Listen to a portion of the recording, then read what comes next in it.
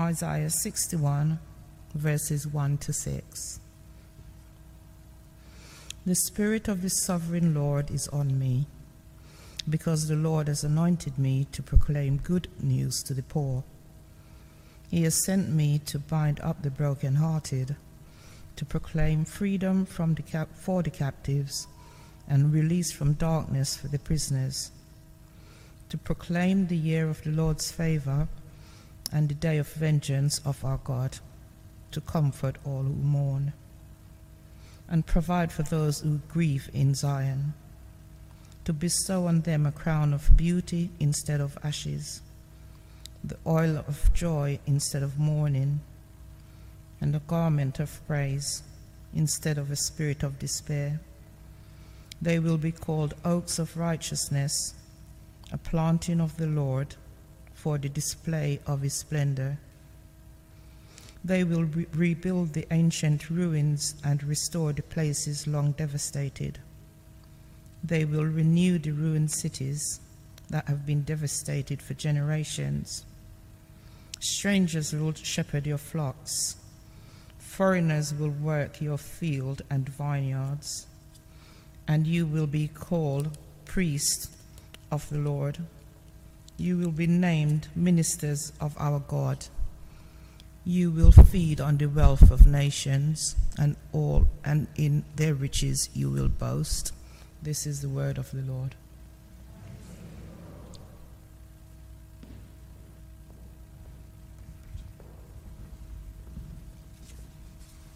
Should we pray? Heavenly Father, we pray that as we look together at this part of the Bible, that you would help us to tune into it, to tune into a different time, a different place. But you, the living God, who is Alpha and Omega, the beginning and the end, speaking to your people and through the prophet Isaiah to all of your people through all of time since. So please, would you speak these words into our lives today? In Jesus' name, amen. Friends, it is really good to see you. It's really good to be together. We're starting to look at part of the Bible today that has been inspiring me in the last few months. That's why we're here in the end of Isaiah, and particularly where it's in verse 3. The bit there where it talks about being oaks of righteousness. That's something I've found has really lifted me and kind of fueled my imagination in the last couple of months. Something I find inspiring about it, possibly being tall was a bit of a link that I made, but it's not just about whether we're tall or small. It's actually for all God's people, we are called to be oaks of righteousness, which we'll think more about. We're called to grow into people who are mature, established, able to cope with the seasons of whatever life throws at us. Now, you see the relevance of why that may have been a help to me and an inspiration in recent days. Isaiah, he preached the time where things were going okay for the people of Israel. And the thing that he had to do is to warn them, they may be okay now, but they're going to get much, much worse. That was the beginning of the book. They were going to be conquered by an invading army. They were going to be taken away into exile. Now listen, I'm not a prophet like Isaiah. You'll be glad to know I'm not saying anything about the next few months for us, although I do know winter's coming and there will be challenges with that. But as we look at these visions that God gave to Isaiah and through Isaiah to his whole people, we'll be looking at something that God gave to sustain the people through hard times. And so whatever we face in the days, weeks, months, years ahead, these visions of God and of God's future will sustain you and me in our Christian lives and grow us too. Because God and the future haven't changed. God is still the God of verse 1, the sovereign Lord who's ruling and isn't caught out by circumstances. And his future that Isaiah is preaching, he's promising what's going to happen. It's not just a restoration in history, it's a transformation in eternity. It's a new heavens and a new earth that Isaiah is looking forward to, And so we're going to be tuning in and looking at that together over the weeks to come. Starting with Isaiah 61 today, and two things.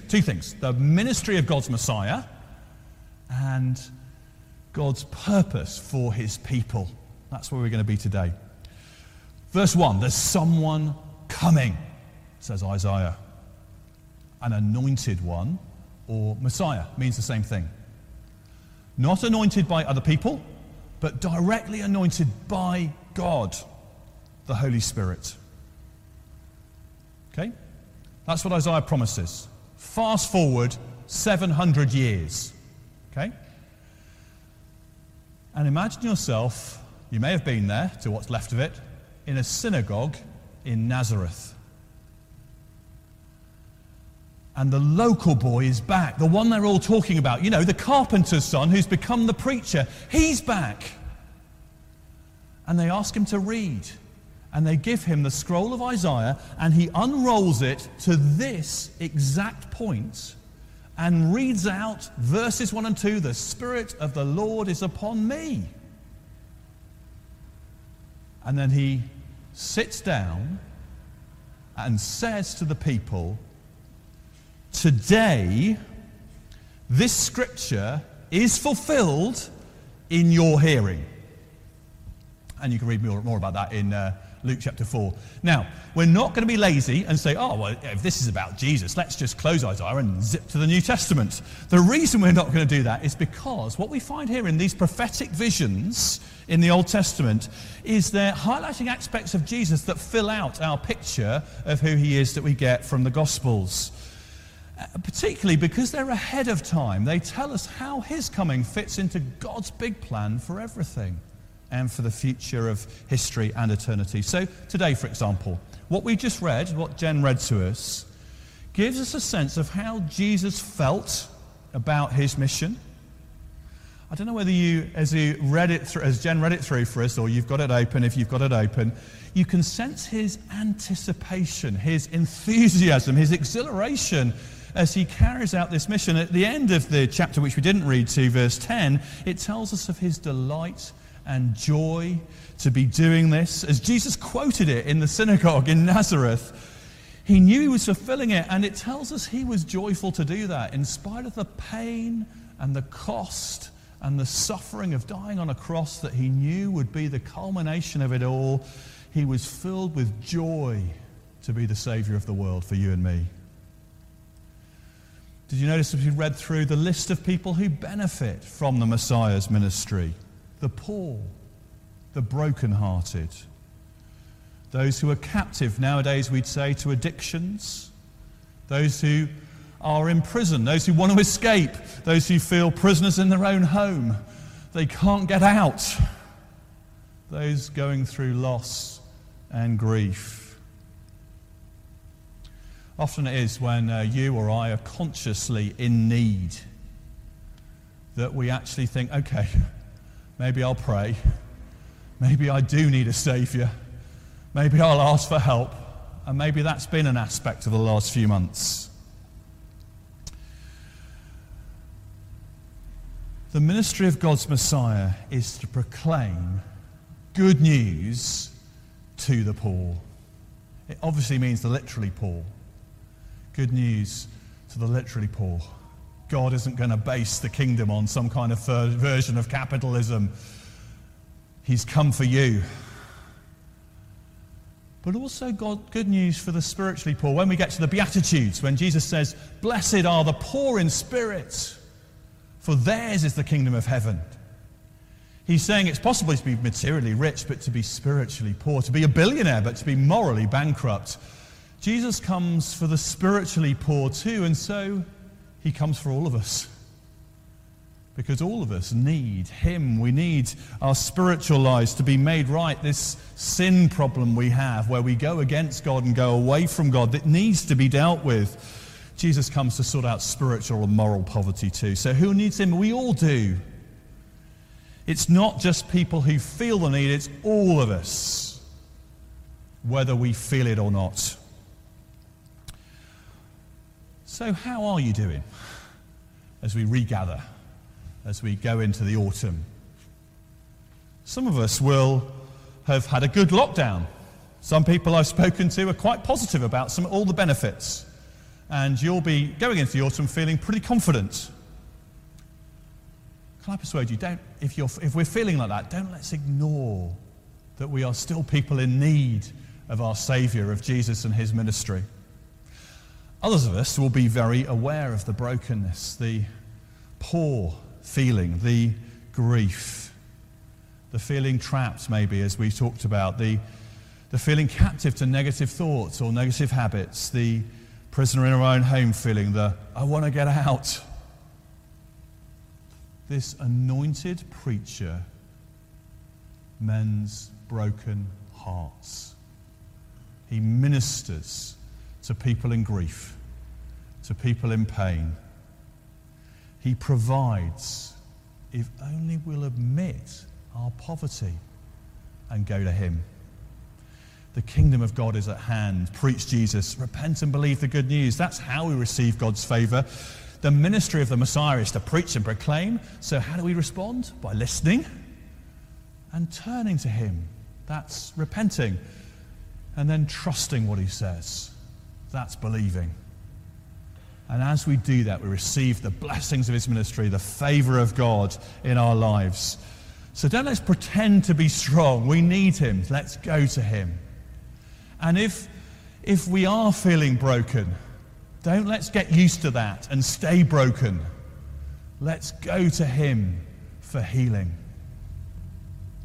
Turn to him. Listen to him. Trust him. And ask him to fill you with the Holy Spirit. He would love to do that. To bestow on you the crown of beauty instead of ashes. The oil of joy instead of mourning. A garment of praise instead of a spirit of despair. That's all quoting verse 3. And that leads us to the second thing here, God's purpose for his people at the end of verse 3. It's what I've already talked about. Being called oaks of righteousness, a planting of the Lord. Have you ever played that game with friends where you ask them to tell you which animal you remind them of, and then you're allowed to say, well, this is the animal I'd really like to be.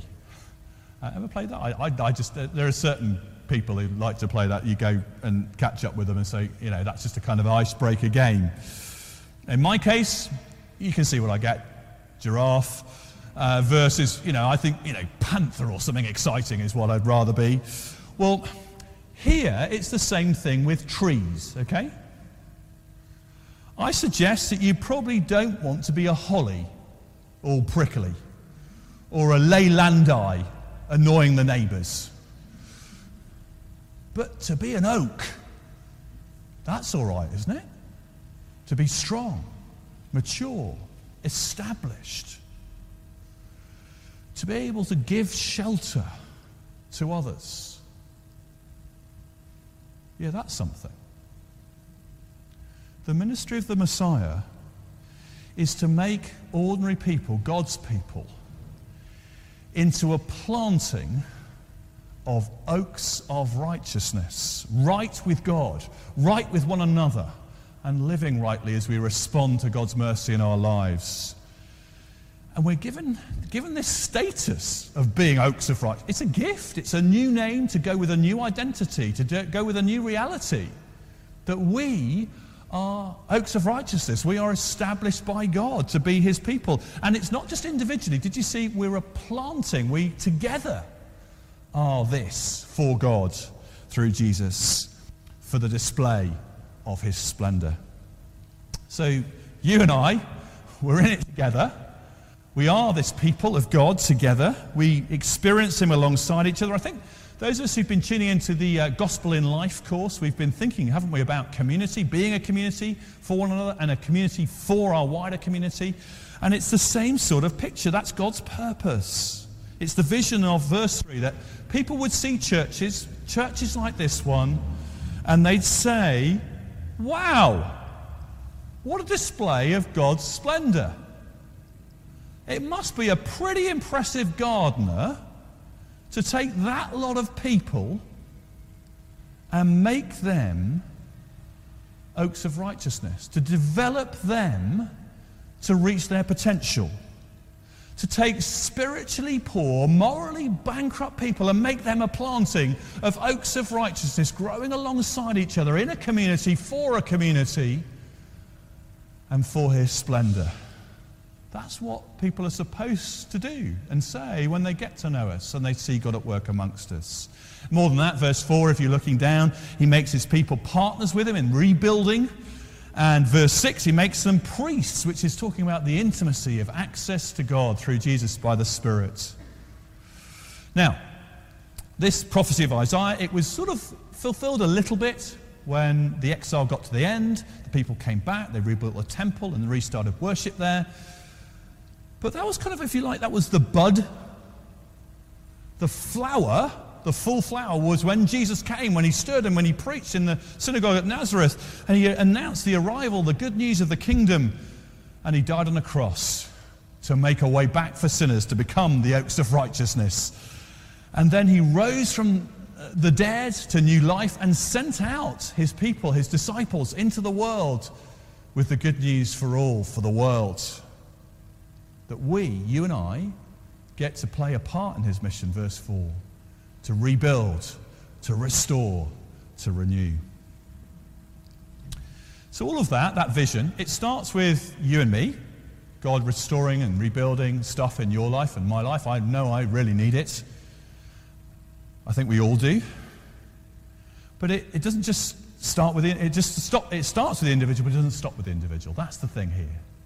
It happens in our relationships with each other. It happens in our family life. It happens at home, in our exact neighborhood, those we've been in touch with. If we're back at work, when we're in the workplace, it happens with those Zoom calls. It happens as things are renewed and restored, and we make mistakes, and we will do, but then we go back, and with the help of God, we confess it, and we with the help of the Spirit, we live differently the next day, or maybe we live exactly the same and we repent again, and we do it again, and then God grows us in these things.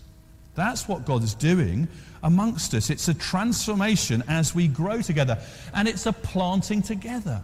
So I think we're supposed to imagine a woodland, if we think about verse 3, or a forest if you want, with all the trees that are there, and they're different ages and stages and all the rest of it. You've got the mature trees, the older ones, alongside the young ones springing up.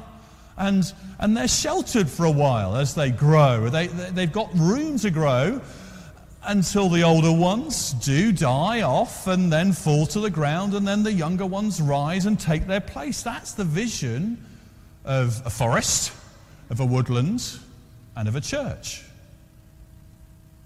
So, thinking about that picture, what do you feel you are in the woodland? Where do you feel that you're at the moment? Some of us will think, well, I'm a bit of an acorn, to be honest. I've heard about Jesus, the good news, it's been planted in me. I'm not sure it's yet changing my life.